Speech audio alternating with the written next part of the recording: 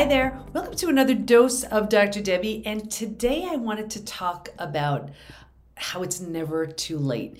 And the reason why I want to talk about that is because on Facebook, sometimes you get those memories that show up on your timeline. Well, I had a memory show up, and it was such a milestone for me, and it impacted me so much. I shared it. It impacted everybody who saw it.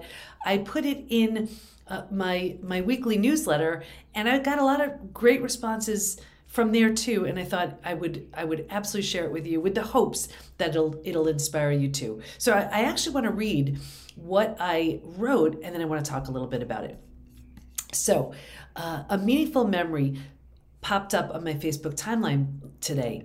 I find that we're so busy thinking about what we need to do, what we haven't done, and what we could do better. Yet, when we take the time to reflect on where we were a month, a year, 5 years ago, we often realize how much we've done, how resilient we are, and more importantly, who we've become because of what we've been through along the way. So when this memory showed up on my timeline, it was a great reminder to reflect on a personal journey of trauma to transformation, and coming out of it with the inspiration for what I'm blessed to say has now helped thousands of others do the same.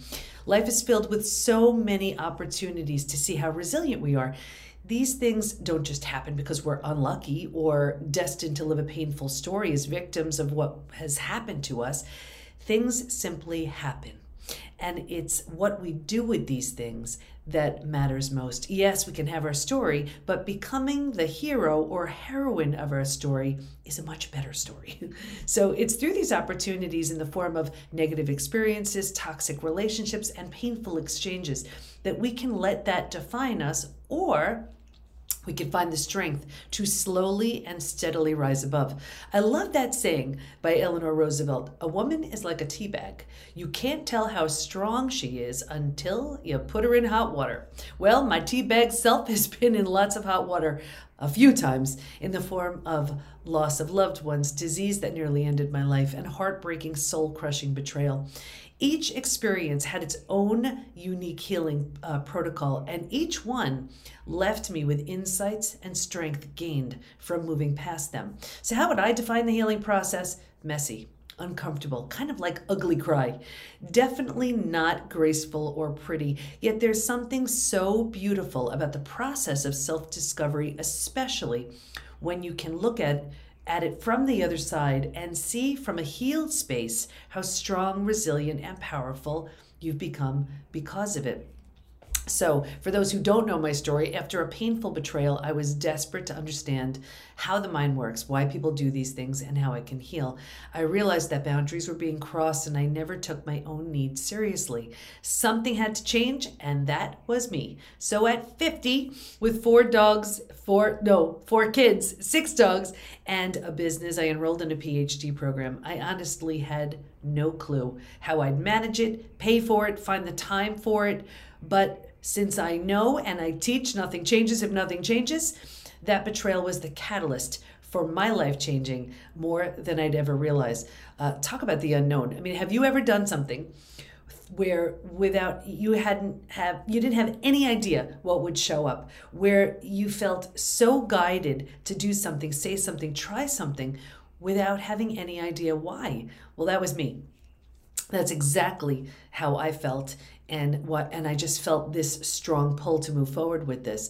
So here's what my Facebook memory reminded me of, and I invite you to consider what memories you can think of that can remind you of what you've been through too. So what I had posted was, and what I posted in my newsletter was, the first picture was a picture of me with my 79-year-old fellow graduate. Yep, you heard that right. I'll never forget getting an email from this wonderful gentleman who said, "Oh, we're graduating together." And I was like, "Oh, that's really great. I'll see you there." And he said, "Remind me of who you are. I'm not familiar with names. I'm 79.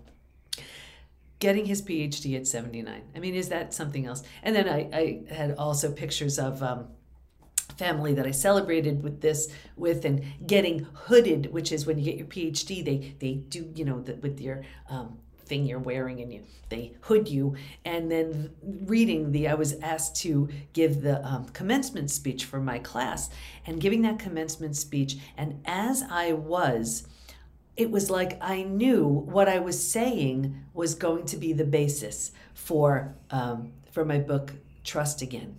And then just hugging my chair, the chairperson that who was in charge of my study, and remembering just the moment. I handed over my research, and she said, "Debbie, I believe you've discovered a process here." And it was such a life-changing moment.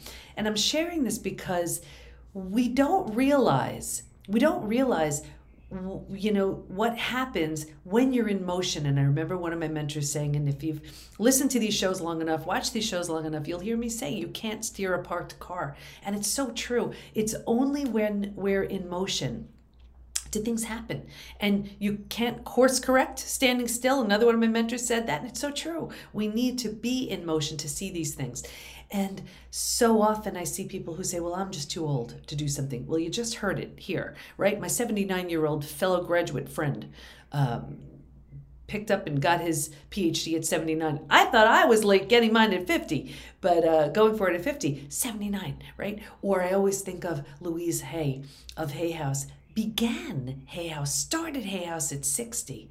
And sometimes I'll look at those, I'll just look up athletes later in life, and you see that they started in their 50s, in their 60s, and here they are, looking, feeling so great.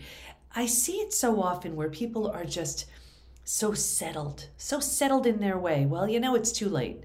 Is it really too late? I just told you about my, 79-year-old friend. Louise Hay starting Hay House at 60, right? Is it really too late? Or is that your way of saying, I don't know if I have the energy, the strength, the wherewithal to change what I've already created?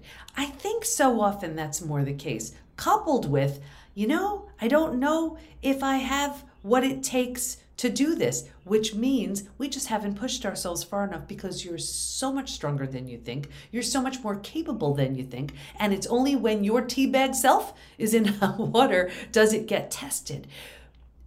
There's something so often that you've been meaning to do that's on your list that you would love to do, try, become. What's stopping you? When you think about it, what's stopping you? Is it that it'll cause a bit of a shakeup with the people around you? Is that it would cause you to change a well-oiled machine that you already have in motion? Is that it would cause you to learn something new? What is it? And here's the thing, and I'll do a whole another show on this. Regrets stink, right? When you look at the end of the road, and when you look back, if you didn't do that thing, try that thing, become that version of you, what's that going to feel like? I remember reading something, and it was just where someone said, and it was something similar, like going back to school later in life. And, I think it was somebody going back to become a doctor later in life. And they said, oh my gosh, you'll be, let's say 60, whatever. I don't remember what the story was. You'll be like 60 by the time you get there. And I think the man said, well, all goes well, I'll be 60 anyway. And, this way I can be a doctor when I get there. So the whole idea is, what are you preventing yourself from starting because you think it's too late, right?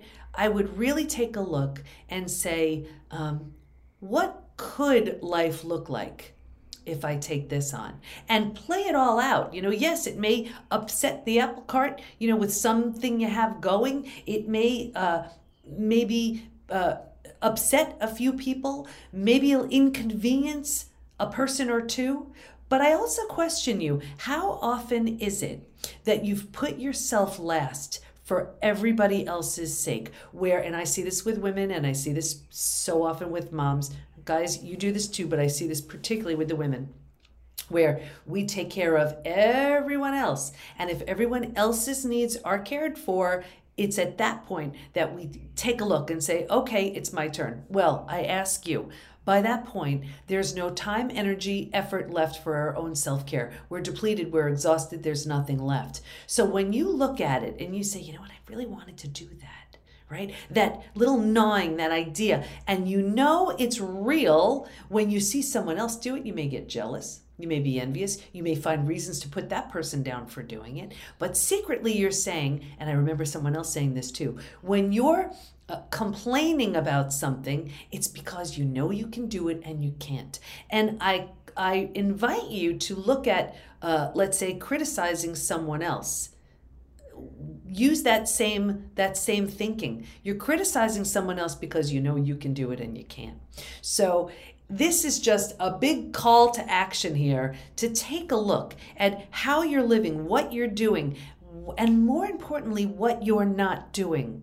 I'm not saying at all, don't be happy with where you are, and you're never supposed to feel comfortable, and you're never supposed to be proud of where you are. That's not it at all. What I'm saying is, when there's that calling inside of you, when you know there's more, and when the reason you're not doing it is because it would take too much energy, because it's too hard, because it would be an inconvenience to other people, because I'd have to say no to something else. All of those reasons, which are very likely, very often excuses, the person you're inconveniencing the most is you, right? Like, for example, when I went for that PhD, were my kids affected? Of course they were. I wasn't as available as I normally was. But who was I inconveniencing the most? Me. I missed out on, it was beautiful sunny days and I couldn't go out and be with everybody. I was studying, I was writing, whatever it was. Was it worth it? 100%. And I have a feeling if I asked my 79-year-old fellow graduate friend, he would say the same thing. So from here, I would suggest take a look at what is gnawing at you. You know, it could be something as simple as, you know what, I've been meaning to grow that garden. I want to take that class. I want to speak to that person, whatever it is. And then when you say to yourself, it's too late, I'm too old, take a look. My 79-year-old fellow graduate friend is here to prove it. Louise Hay, here to prove it. Take a look at all those adult athletes later in life, here to prove it. It's never too late. You're never too old. And I hope this inspires you.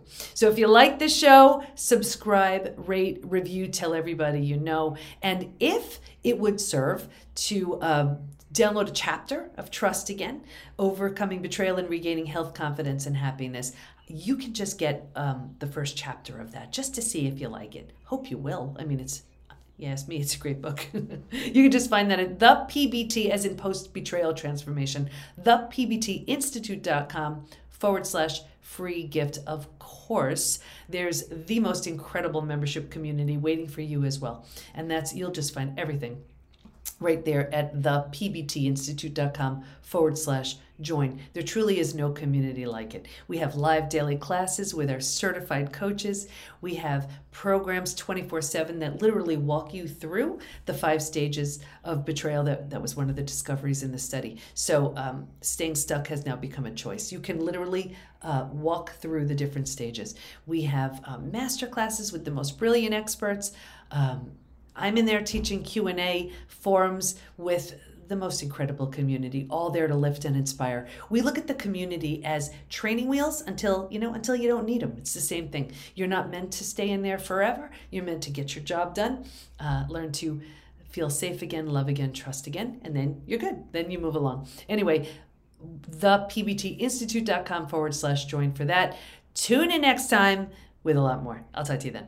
Bye-bye.